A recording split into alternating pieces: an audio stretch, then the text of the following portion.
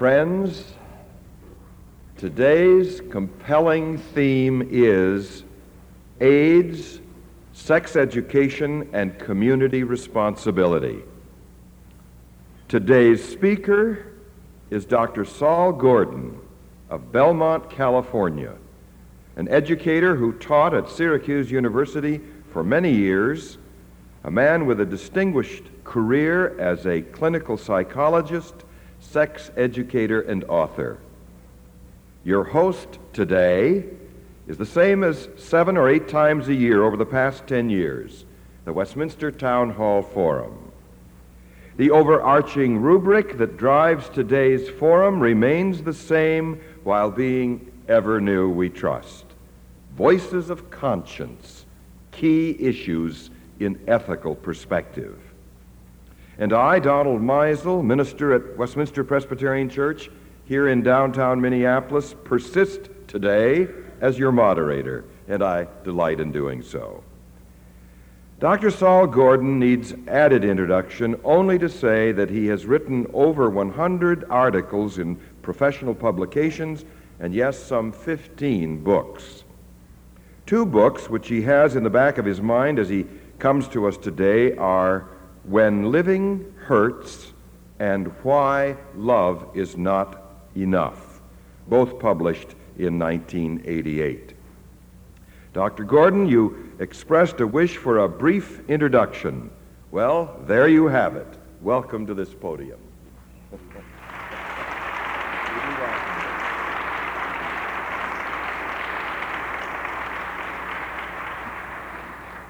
Thank you very much. I'm delighted to be here. I have good news. First, knowledge is not harmful.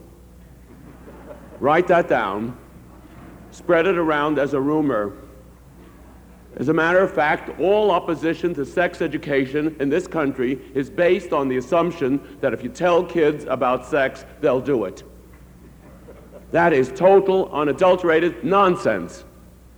All our research reveals that young people who are knowledgeable, they're the ones who delay their first sexual experience, and when they have sex, they're more responsible. Ignorance is harmful, unresolved curiosity is harmful, but not knowledge. And yet, if we're going to be talking about AIDS and sexually transmitted diseases, if we're going to talk about any of these things, we're going to have to talk about sex.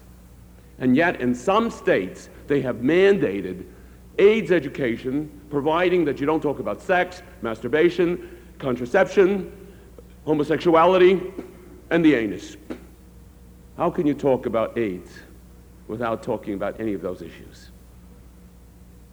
And what's so strange in this country, 85% of the American public favors sex education in the schools. The Gallup poll, the Roper poll, the New York Times poll, the Time magazine poll, and we do not have sex education in American schools. We have courses in plumbing, a relentless pursuit of the fallopian tubes.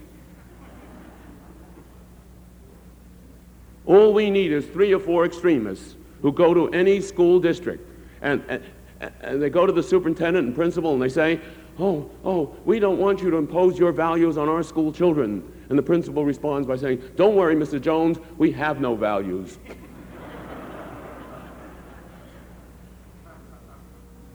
And yet, we are the people who are responsible. If 85% of the American public favors sex education in schools, why do we not have sex education in the schools? And we don't need everybody's support. All we need is 12 people on our side who will represent us, the mainstream. And you know who else did well with 12. Even if you lose one. And some of you still don't know what I'm talking about.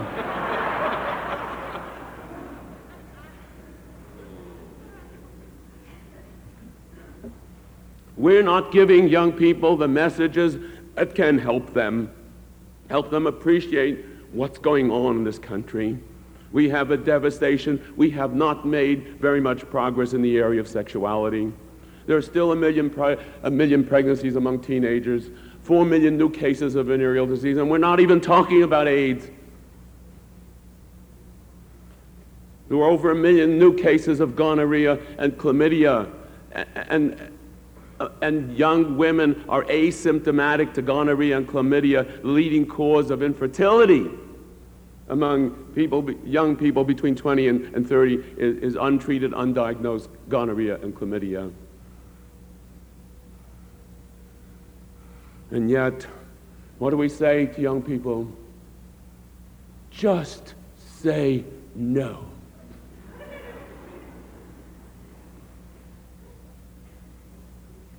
Imagine using this cheap slogan to talk to young people who are depressed, who are alienated, who have lifelong histories of despair. Well, ladies and gentlemen, I have some more good news. I have created a whole new slogan, equally ineffectual, but far superior. Just say no, thank you.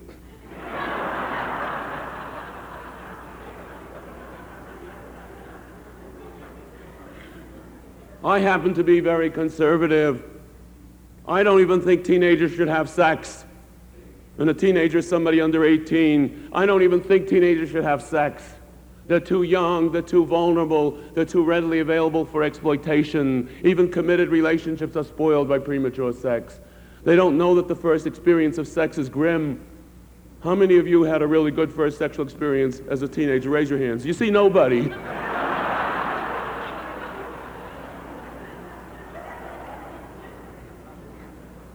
Almost no girl will have an orgasm the first time she has sex. The boy gets his orgasm 3 days later when he tells the guys about it. So I don't think teenagers should have sex.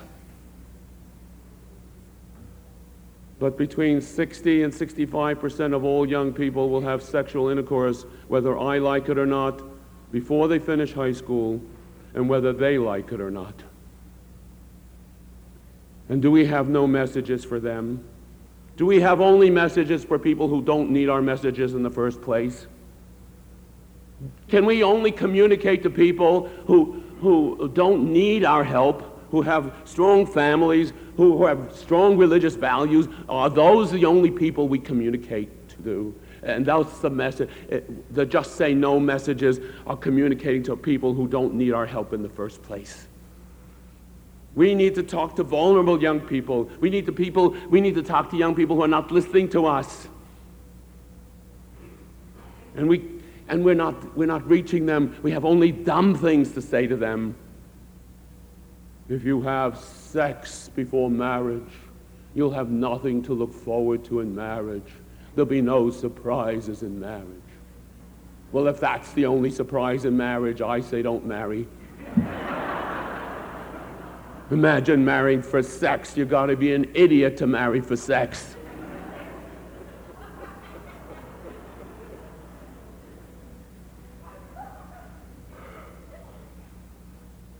We don't give messages that young people can understand and appreciate. How can we talk about AIDS if we don't talk about sex? If we have only one message, abstinence, abstinence, abstinence. We did a survey among 100 high school, college-bound kids, and we asked them what abstinence meant. Not one knew. Some of them thought it had to do with abstinence makes the heart grow fonder.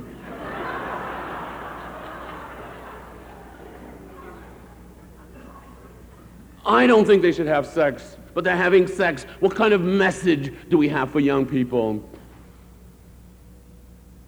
We have to give the double message. In the same way that society is not ready for a single message.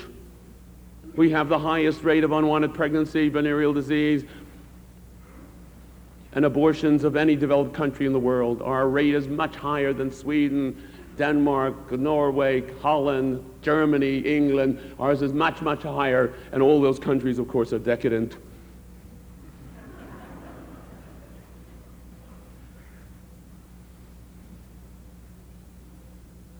We need to give the double message. You remember 25 years ago when we created this anti-smoking campaign,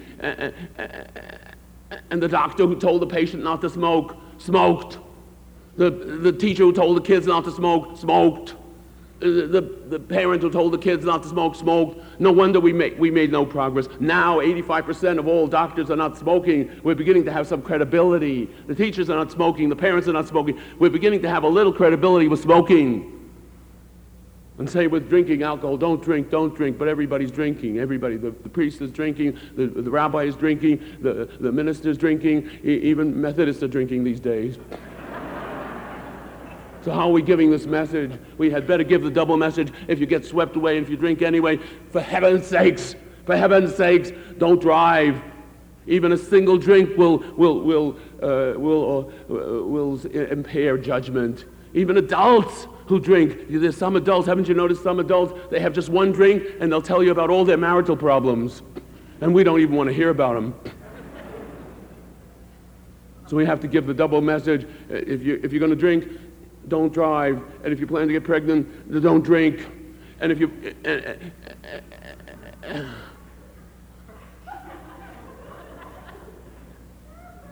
But if you don't want to get pregnant, don't drink either. Because alcohol is a big factor in teenage pregnancy. And sex, we're going to have to give the double message. We're going to have to say, listen, if you're not going to listen to me, I want you to use contraception. We're going to have to say that. And where is this ridiculous idea coming from that we're trying to condomize America? Where is this absurd idea that if you use the condom, if we tell kids about sex, they'll do it, and by talking about birth control and condoms, we're increasing promiscuity.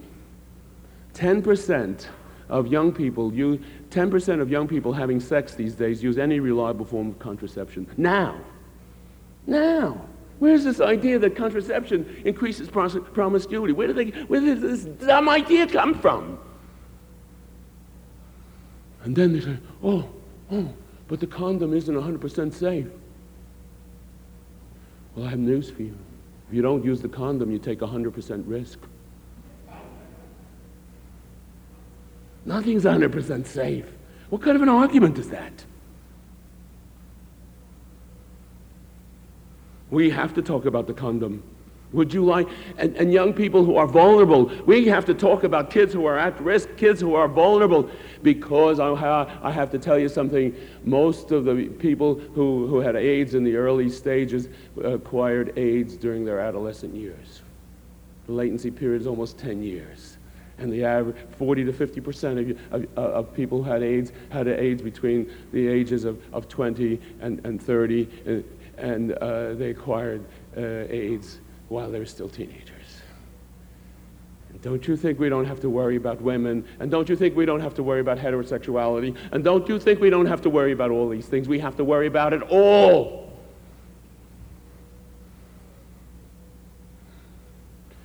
And people who are vulnerable, at risk, they can only tolerate 30-second messages, and we give them big lectures and curriculums.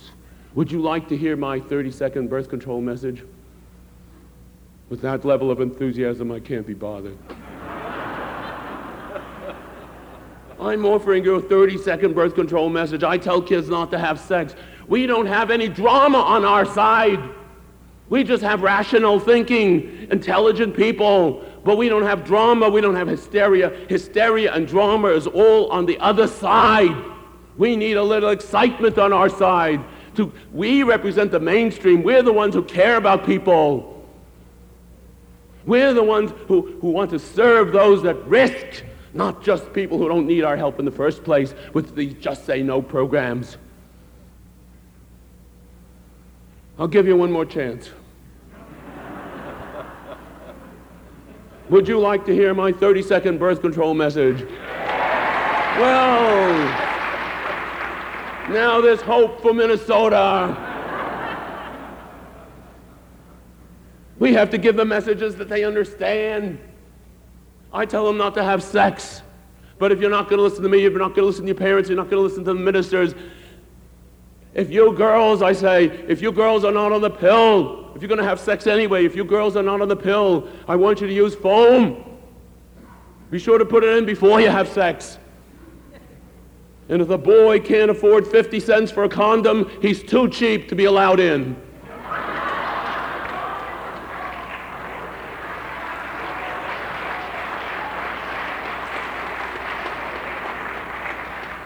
Young people understand the word cheap. They don't understand when we say we want you to be responsible, they have no idea what you're talking about. And they understand another word. Oh, you hear young people say, oh, it's so romantic just to let it happen. No, honey, it's not romantic just to let it happen. It's stupid. They understand that too. Oh, I want it to be spontaneous. Never heard of a spontaneous boy. He's planning on organizing this thing for years.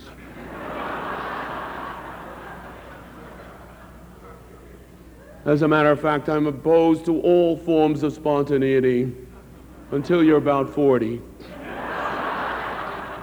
In the meantime, I want you to do your homework.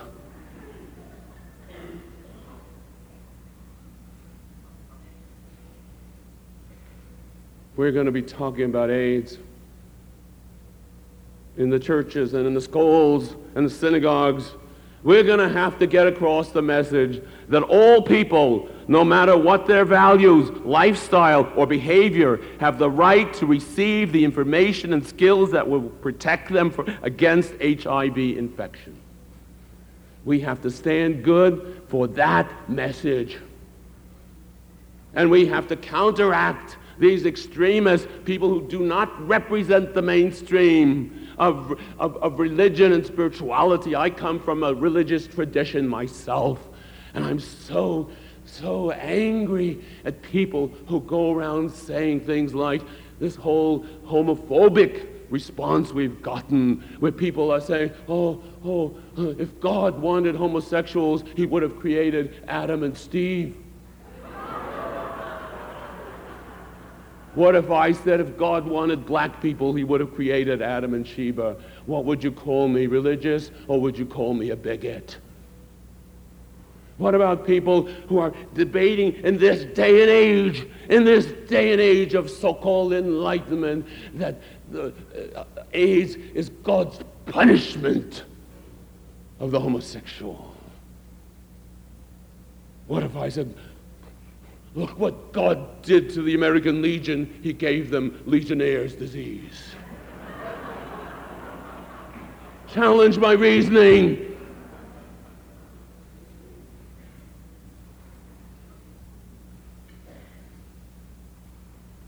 It seems to me the God I believe in has different messages. God says, love thy neighbor as thyself. And God has enduring mysteries for all of us if we really believe. But if somebody is a bigot and uses religion as a guise for their bigotry, as a way of imposing their particular beliefs on the rest of us, then we have to cry out.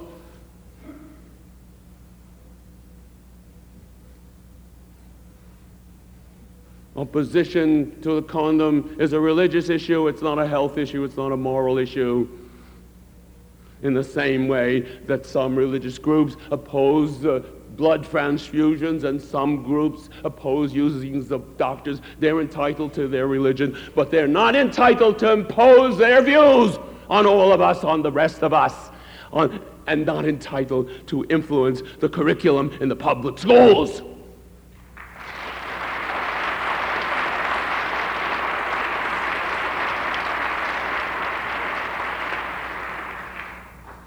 And we need to rethink a whole, and I'm so thrilled to be part of this group because this group at least is taking the social conscience seriously. I'm so fed up with religious groups that talk about all this decadence out there, all this decadence. What is the role of the church and the synagogue in saying, how come the people are so much more interested in all this decadence than anything we have to offer? We have to examine our role as spiritual people. Why are we not so interesting, so attractive, so exciting, but all this decadence out there is incredible.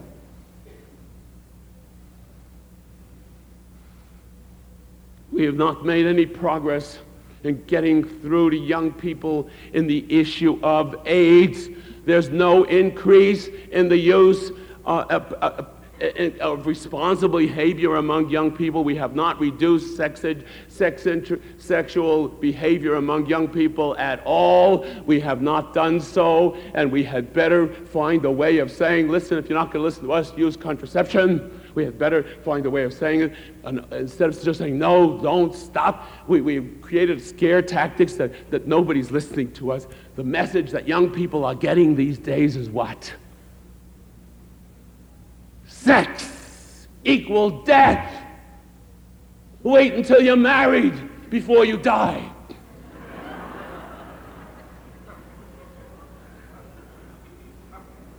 No wonder young people are not paying any attention to us, because we don't have messages that make sense.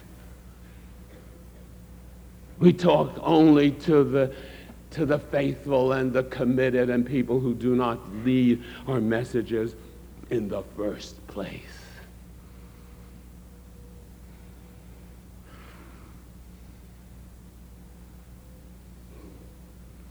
We're going to have to rethink our priorities. We're going to have to put sexuality into perspective.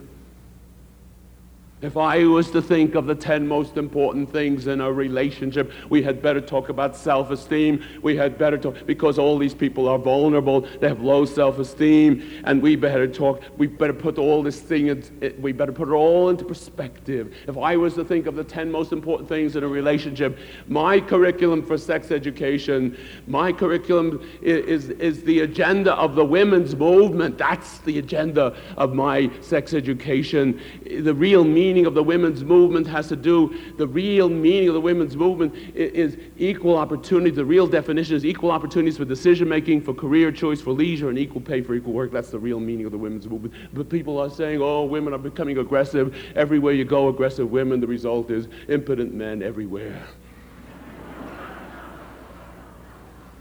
I have news for you. For every impotent man that has resulted from the women's movement, 10,000 of us have become liberated. And where did I get those statistics? I made them up. They make up theirs, and I'll make up mine. Women have become assertive, and if they don't get their legitimate rights, they become aggressive. That's the meaning. That's my agenda. If I was to think of the 10 most important things in a relationship, number 1 is intimacy. That's what the real turn-on in a relationship is: friendship, intimacy, trusting, committing each other to each other's growth and development. The second most important thing in a relationship is a sense of humor. Please do not have any teenage children unless you have a sense of humor. And the third most important thing in a relationship is communication. They say if you see a man and a woman and they're not talking to each other in a resort, they're married. Or they may be talking to each other and married, but not to each other. Some of you don't know what I'm talking about. You got it so far. Number 1 is intimacy. Number 2 is a sense of humor. Number 3 is communication. Number 9 is sex, in order of importance.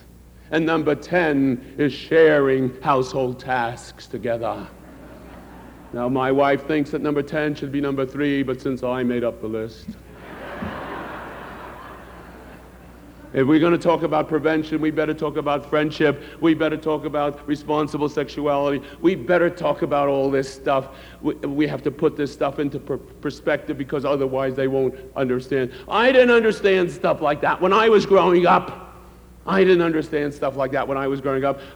I came from a big religious family. We had these big religious festivals. The women fixed the meal. The women served the meal.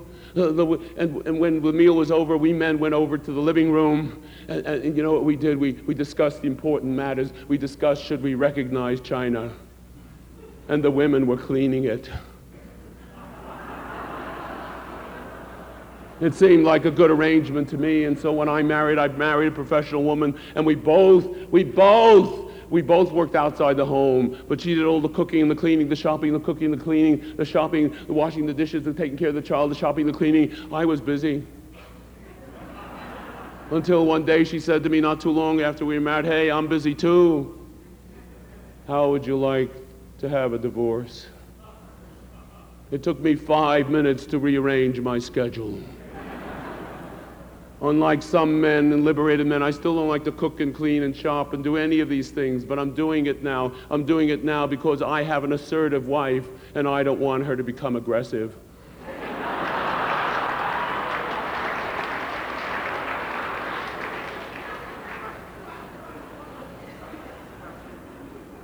Do you know what I'm talking about? I'm talking about AIDS education. I'm talking about prevention. I'm talking about giving messages to young people that they can appreciate and understand. And now I'm going to take just a few minutes and tell you the story of my life. When I started out, I was going to save the world. I was going to save the whole world. And then I looked around and I saw that the world was getting worse and worse and worse while I was saving it, and I became very depressed. So I thought maybe I had taken on too much.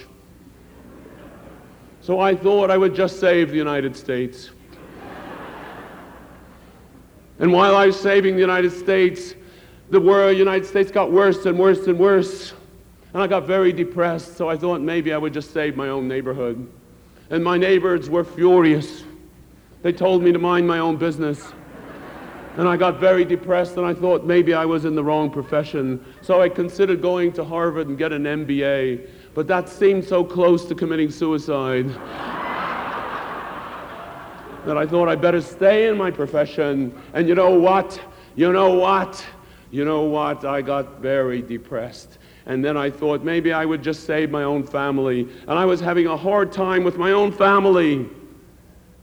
And it taught me something very profound. It taught me not to be a hero in somebody else's situation. Don't be a hero in somebody else's situation. It's so easy to tell other people what to do and how to live and how to settle all their problems.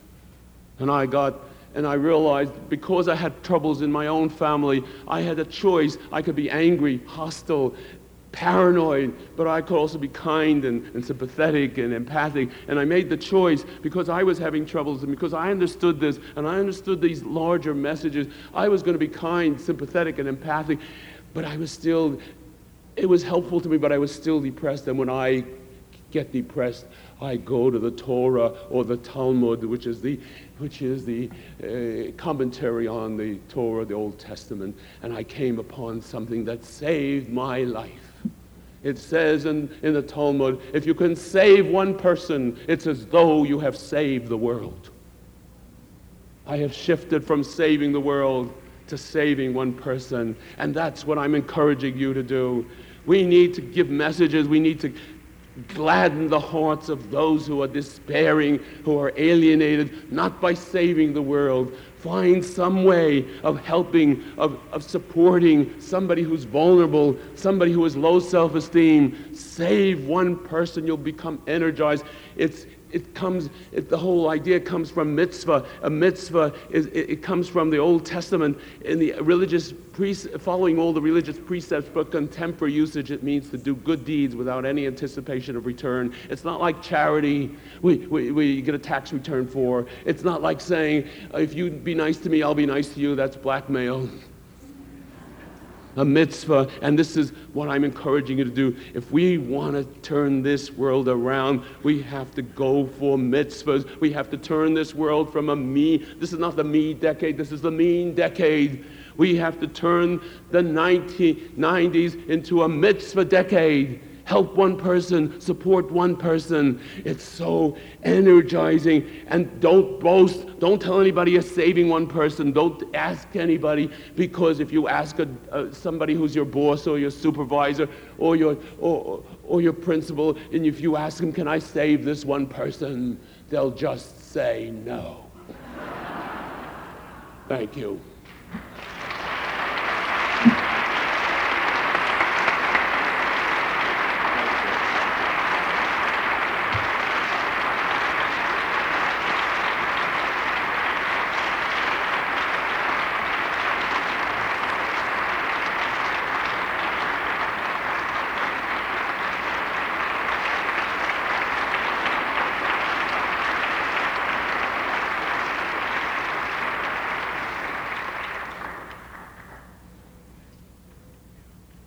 quick announcement. Pastor Tim Fuzzy needs to come to the office promptly for an important message.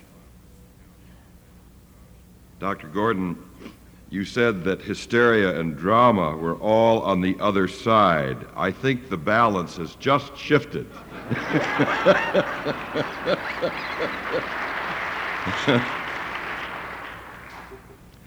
To the radio audience, let me simply remind that you've been listening to the Westminster Town Hall Forum, originating from Westminster Presbyterian Church here in downtown Minneapolis, that the speaker that you have just heard is Dr. Saul Gordon, psychologist, sex educator, author.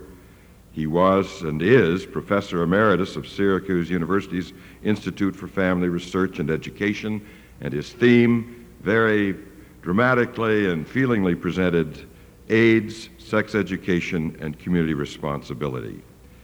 Let me remind the audience, the live audience here today, and you are all very much alive as I read your reactions, do send your questions to the aisles that they might be picked up now and brought forward, that we might deal with them promptly.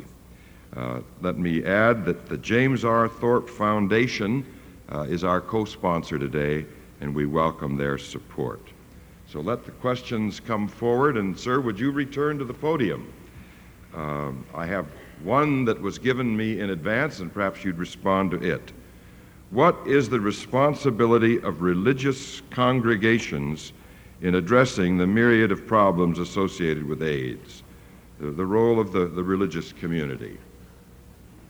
The role of the religious community, the spiritual community, is multifold, and apart from being supportive and helpful to people who have AIDS and provide them with the support and help that they need, I would say we have to challenge the bigotry and the hostility and the anger that comes from small sections of the population that try to victimize the victim twice by saying it's their fault that they've gotten a disease or that it's God's retribution. That's the main thrust. It's not only to provide spiritual guidance and comfort and material support. It's to provide a kind of counter message that says, you have an illness, and we understand illnesses, and we are going to support and help you. Mm-hmm. Another question, what communities are doing a good job with AIDS education? What qualities characterize their efforts? The best, of course, is Minneapolis. And St. Paul, and as witnessed by the Conference of Religious Leaders today, but also San Francisco that has mobilized itself. There's been an enormous decrease in new cases of AIDS among homosexuals. There's been an enormous increase of AIDS among women, babies, and of course IV drug users, enormous increase.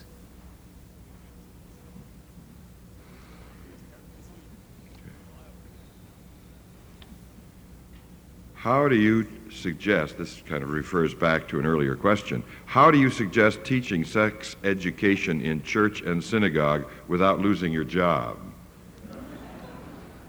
My presentation today was only for people who have tenure and job security.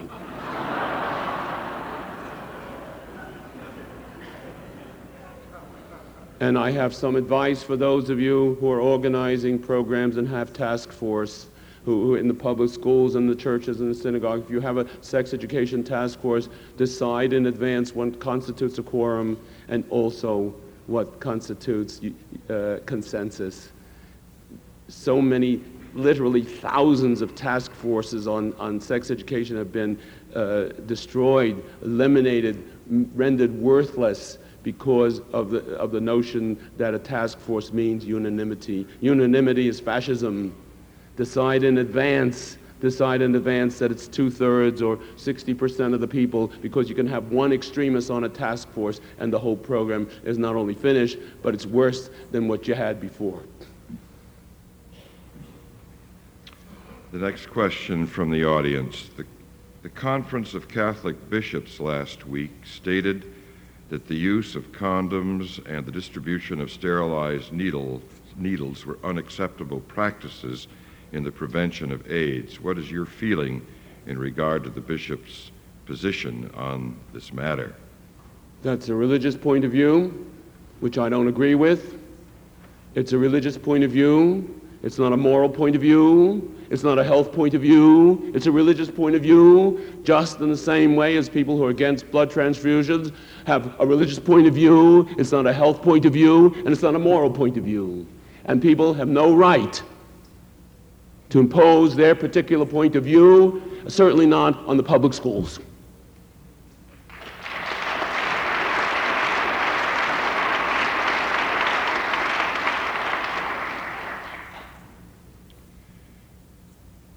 In written information to teens, how can we communicate without preaching and therefore be discounted?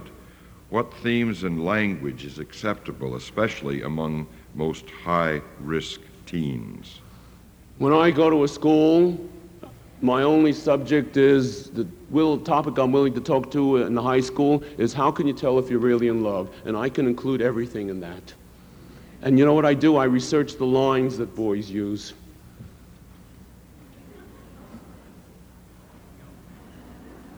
What's the ultimate line? What's the ultimate line? If you really love me, you'll have sex with me. It's a universal line. It's a disaster. Look how clever that line is. There's no alternative. Of course, your daughters know exactly what to say. Your sophisticated daughters will say, I don't really love you, so it doesn't matter. But everybody else's daughters, they really love this guy. So why don't we teach them how to respond to the lines that sometimes boys use? And by the way, girls use lines too these days. You know, girls sometimes say things like, where have you been all my life? The boy has to respond by saying, hiding from you. And if in a vulnerable, high-risk situation, if a boy says, oh, honey, oh, sweetie pie, if you really love me, you'll have sex with me. Well, maybe she loves him, but maybe we better teach her to say, listen, honey, I really love you, but do you have a condom? Oh, he says, honey bunch, I get no feelings out of a condom. She must immediately reply by saying, all the other boys I know get plenty of feelings out of a condom. What's the matter with you? He says, I get no pleasure out of using a condom. Then she has to say, then you won't get any pleasure at all. I mean, what's his little pleasure compared to her pregnancy? What's his little pleasure compared to her AIDS? What's his little pleasure compared to her venereal disease and pregnancy? What is this little pleasure that they're talking about? We've got to give messages, and this whole notion of once a boy starts, he can't stop. Where is that established?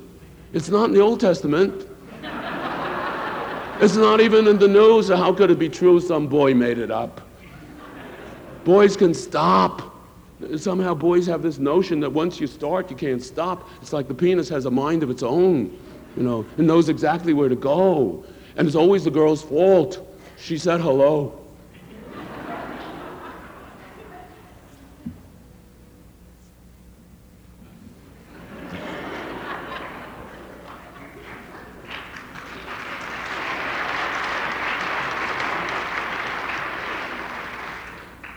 What clues do you have to help us reach the adult gatekeepers, teachers, school boards, etc., who limit the discussions about real sex education? We've got to take an interest in the people who are on the school boards. We've got to vote in. We've got to somehow get the right people into the school boards, because that's the key issue. They have to provide the leadership and the direction and indicate that we've got to start out with the assumption and prove to them that knowledge is not harmful. You know, if you want research, you've got one of the best research organizations in the whole country right here in Minneapolis, the Search Institute, which does all this good research, which demonstrates so clearly what can be done with knowledge and how it inhibits inappropriate behavior. That's what we ought to do. Another question from the audience. There are a number of high school age young people in this gathering today, and we certainly do welcome them. There was the suggestion that we recognize in particular, it says, would you acknowledge the young people in attendance from North, Roosevelt, and South? So we do welcome them.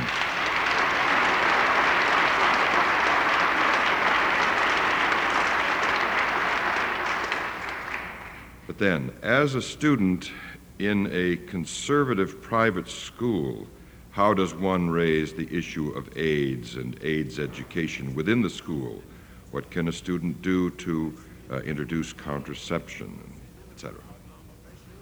Whenever I go to a community, people say to me in advance, Dr. Gordon, you're going to a conservative community.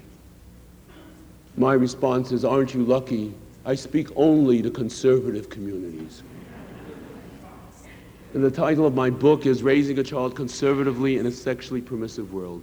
We are conservatives. We can't allow the extremists to take on that term. We are the people who care about families. We're the people who care about children. We're the conservators. We believe we are conservative people. And people say, oh, but you're controversial.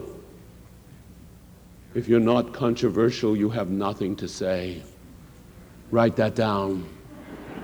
Spread it around as a rumor. This is a democracy, and just excite those principals, and the students, get the students together and say, we are conservative students. We want controversial issues discussed in our school because we understand controversy is the democratic way of life. Start with that and let some principal argue with you. Let him write to me and I'll tell him something.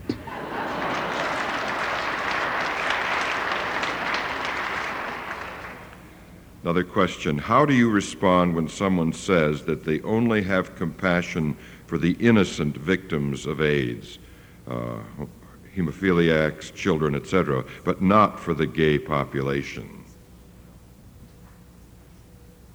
I have nothing to say to you. I have nothing to say to people who do not even follow the dictates, I'm sure, of their own religion, which says, love thy neighbor as thyself. That's the essential message that I get from the God I believe in. What else can you say? Is it true that California is closing school clinics because they have not proved effective in preventing teen pregnancy? If so, what is the answer? That's not true. And as a matter of fact, the reason why they're closing them is because of religious issues. It has nothing to do with effectiveness whatsoever. We had 1 million pregnancies last year. If we didn't have organizations like family planning, the various children's adolescent centers here that you have in Minneapolis and St. Paul, we wouldn't have 1 million pregnancies. We'd have 2 million pregnancies. We're in a disaster. We're in a disaster because 60 to 70% of all young people are having mainly unprotected sexual intercourse.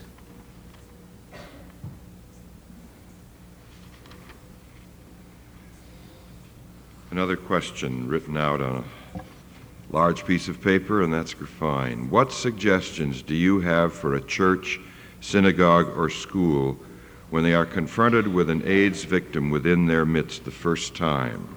How do we prevent the hysteria that may accompany the discovery that someone we know and must deal with has AIDS? That has to do entirely with leadership. That has to do with the rabbi, with the minister, with the priest. They have to provide leadership. If they don't provide leadership for a sensitive spiritual issue, if they don't convey what scientifically we know is the truth about AIDS, then they are not responsible leaders, and you should leave that church or synagogue. How do you like that for a dramatic answer? We need leadership among our religious folks, and if you don't have leadership, then you have to go elsewhere and find leadership. Or if you can't turn it around, first try to turn it around.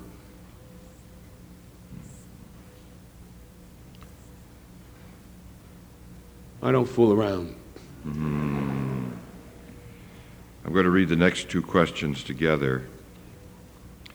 In that you are so concerned about communicating, why, within the context of sex education and AIDS, do you seem to only use heterosexual examples and language, that is, marriage, wife? Why should I think I count if I am a homosexual listening to you? Your language discounts me. Why should I listen? And then, how do you propose introducing the inclusion of the study of homosexuality into school curriculums? As a gay single father, I feel at a loss to bring this issue forward without stigmatizing my child. You didn't listen to me. I was the one who brought up homophobia. I was the one who attacked the ones who create homophobic illusions in the religious community. You can't include everybody in everything you say. 90% of the people are going to get married are heterosexual. I'm very clear about my own. I think it's wrong to be anti-gay, and we've got to give the messages that maybe 10% of the population is gay, and we don't know why exactly. We used to know, if you had a strong mother and a weak father, gay, And we're beginning to discover, certainly in research in Minneapolis, 75% of families consist of strong mothers and weak fathers, and that's why people are moving to the suburbs, We've got to ridicule this whole notion about what gay is all about. In my judgment, and it's very clear, we're all created by God. I'm a religious person, and homosexuals are created equally in the eyes of the Lord, and that's what I believe in, and that's very clear in the way I give messages. What do you say to young people? It's hard to say. We know it is a huge amount of homophobia in our society, and it's very difficult, but we just got to tell them the truth, that some people are constitutionally homosexual, and some people discover it when they're older and later in life, and that's it. We have no idea why people are homosexual, except that we know they are all God's creatures. That's what we know. And the only definition of homosexuality that I use is a person in his or her adult life who has and prefers relations with members of the same sex. When you're a teenager, we encourage people to kind of wait and hold off and decide what you are when you go to college, and come out of the closet if you want to, only when you're sure of being self-supporting. And some people don't like that, but I don't care. I've seen so many people devastated by being encouraged to come out of the closet prematurely. There's virtually no high school in this country which can tolerate a kid who says he's openly gay. But we have to provide some support system, and it's wrong to attack gay people. It's wrong. It's not okay to be anti-gay. It's not.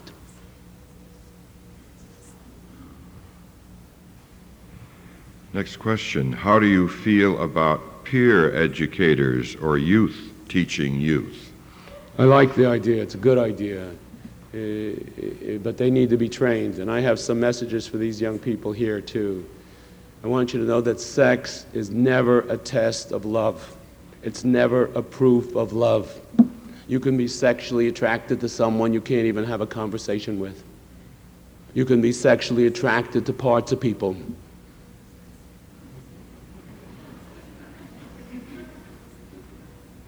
If you want to test a relationship, hold off having sex. If you want to test a relationship, hold off having sex. See if they care about you rather than your body.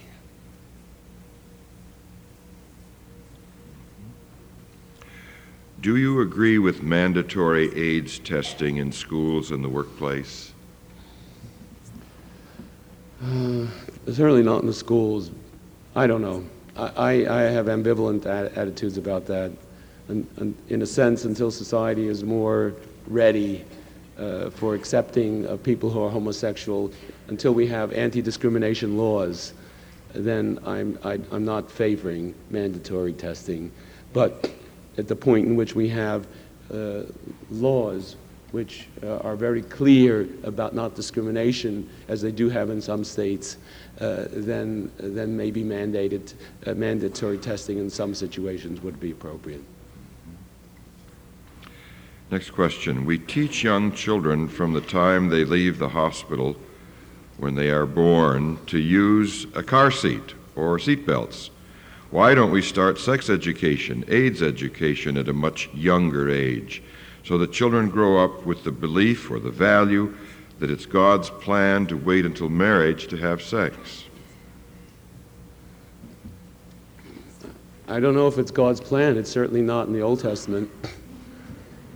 If you know the Old Testament, there's nothing about God's plan about marriage, waiting till marriage. And there's also not even anything about just having one wife. So I'm not sure what God's plan is. I think it's a good idea to wait until marriage. I really do. I hope you don't give the impression that if you wait, you're going to have a simultaneous orgasm on your wedding night. Because then they're going to come back to you and they're going to say, for this I waited.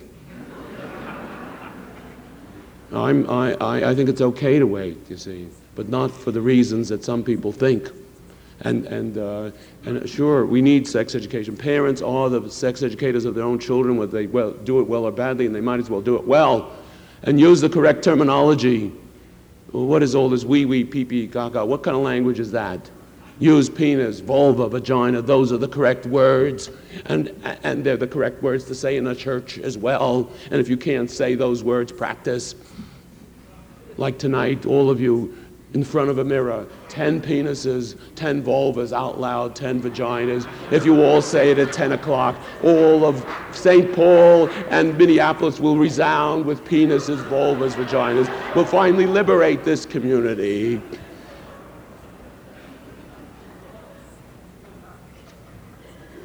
Question. Why are Sweden, Denmark, and the Netherlands more successful in preventing AIDS and unwanted pregnancies? They're successful because they have a mandated sex education program that's been in place in Sweden for over 40 years, from K through 12. It's an excellent program. It's mandated. And you know what else they have? They have ready availability of contraception. All those countries have ready availability of contraception. You can get contraception in the schools. It's not that the Swedish youth have sex less. They do have a tendency to start a little later. They do have a tendency to be more monogamous. But they have sex. Young people have sex. But because of mandated sex education, they know what's going on. And because of ready availability of contraception, they don't get pregnant. You know, we have the most volatile issue in America today is abortion, isn't it? We have to unite both forces, the so-called pro-life, the so-called pro-choice people, and we have to unite them. We have to prevent the pregnancy in the first place. We need a unifying force that says we have to all get together. They're perfectly normal, moral people on both sides of the issue. We better stop calling each other names, and we have to at least let's unite to try to prevent the pregnancy in the first place. That's the unity. That's the spiritual unity.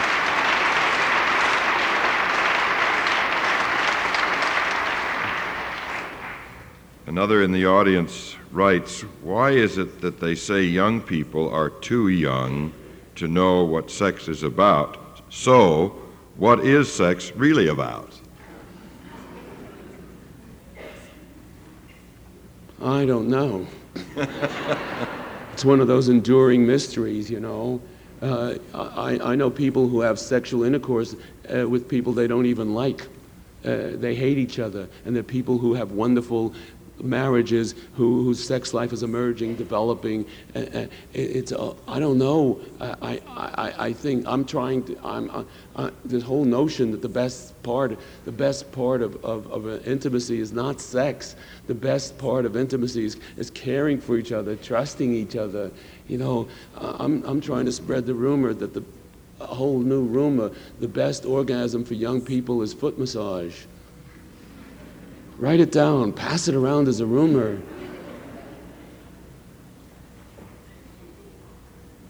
Pay attention, you young people. Another question, what do you do with a child's natural shyness about discussing sexuality? If you are an askable parent, your children will ask you questions at 3 and at 4 and at 5. Answer them and don't tell them to keep it confidential. Parents who give misinformation never tell their children to keep it confidential.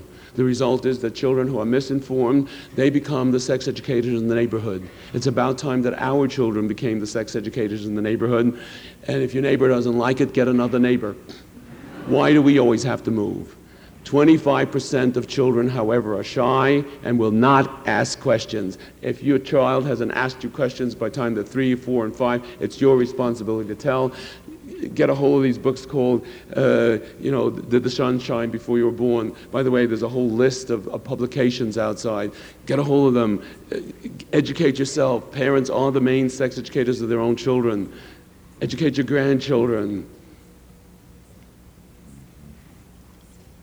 Dr. Gordon, I have a fistful of questions yet to be posed, but the hour is drawing to a close that we can do this over the air anyway. I promise all of you who sent questions that have not been posed that they'll be put in Dr. Gordon's hands and dealt with one way and another, I'm certain.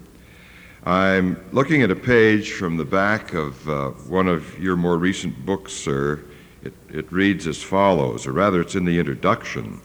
I write for people of all faiths, little faith, no faith, and for those still searching for a faith. I write to encourage you to stand for something, otherwise you may fall for anything. You've helped us stand for something that we might not fall for everything, and we thank you.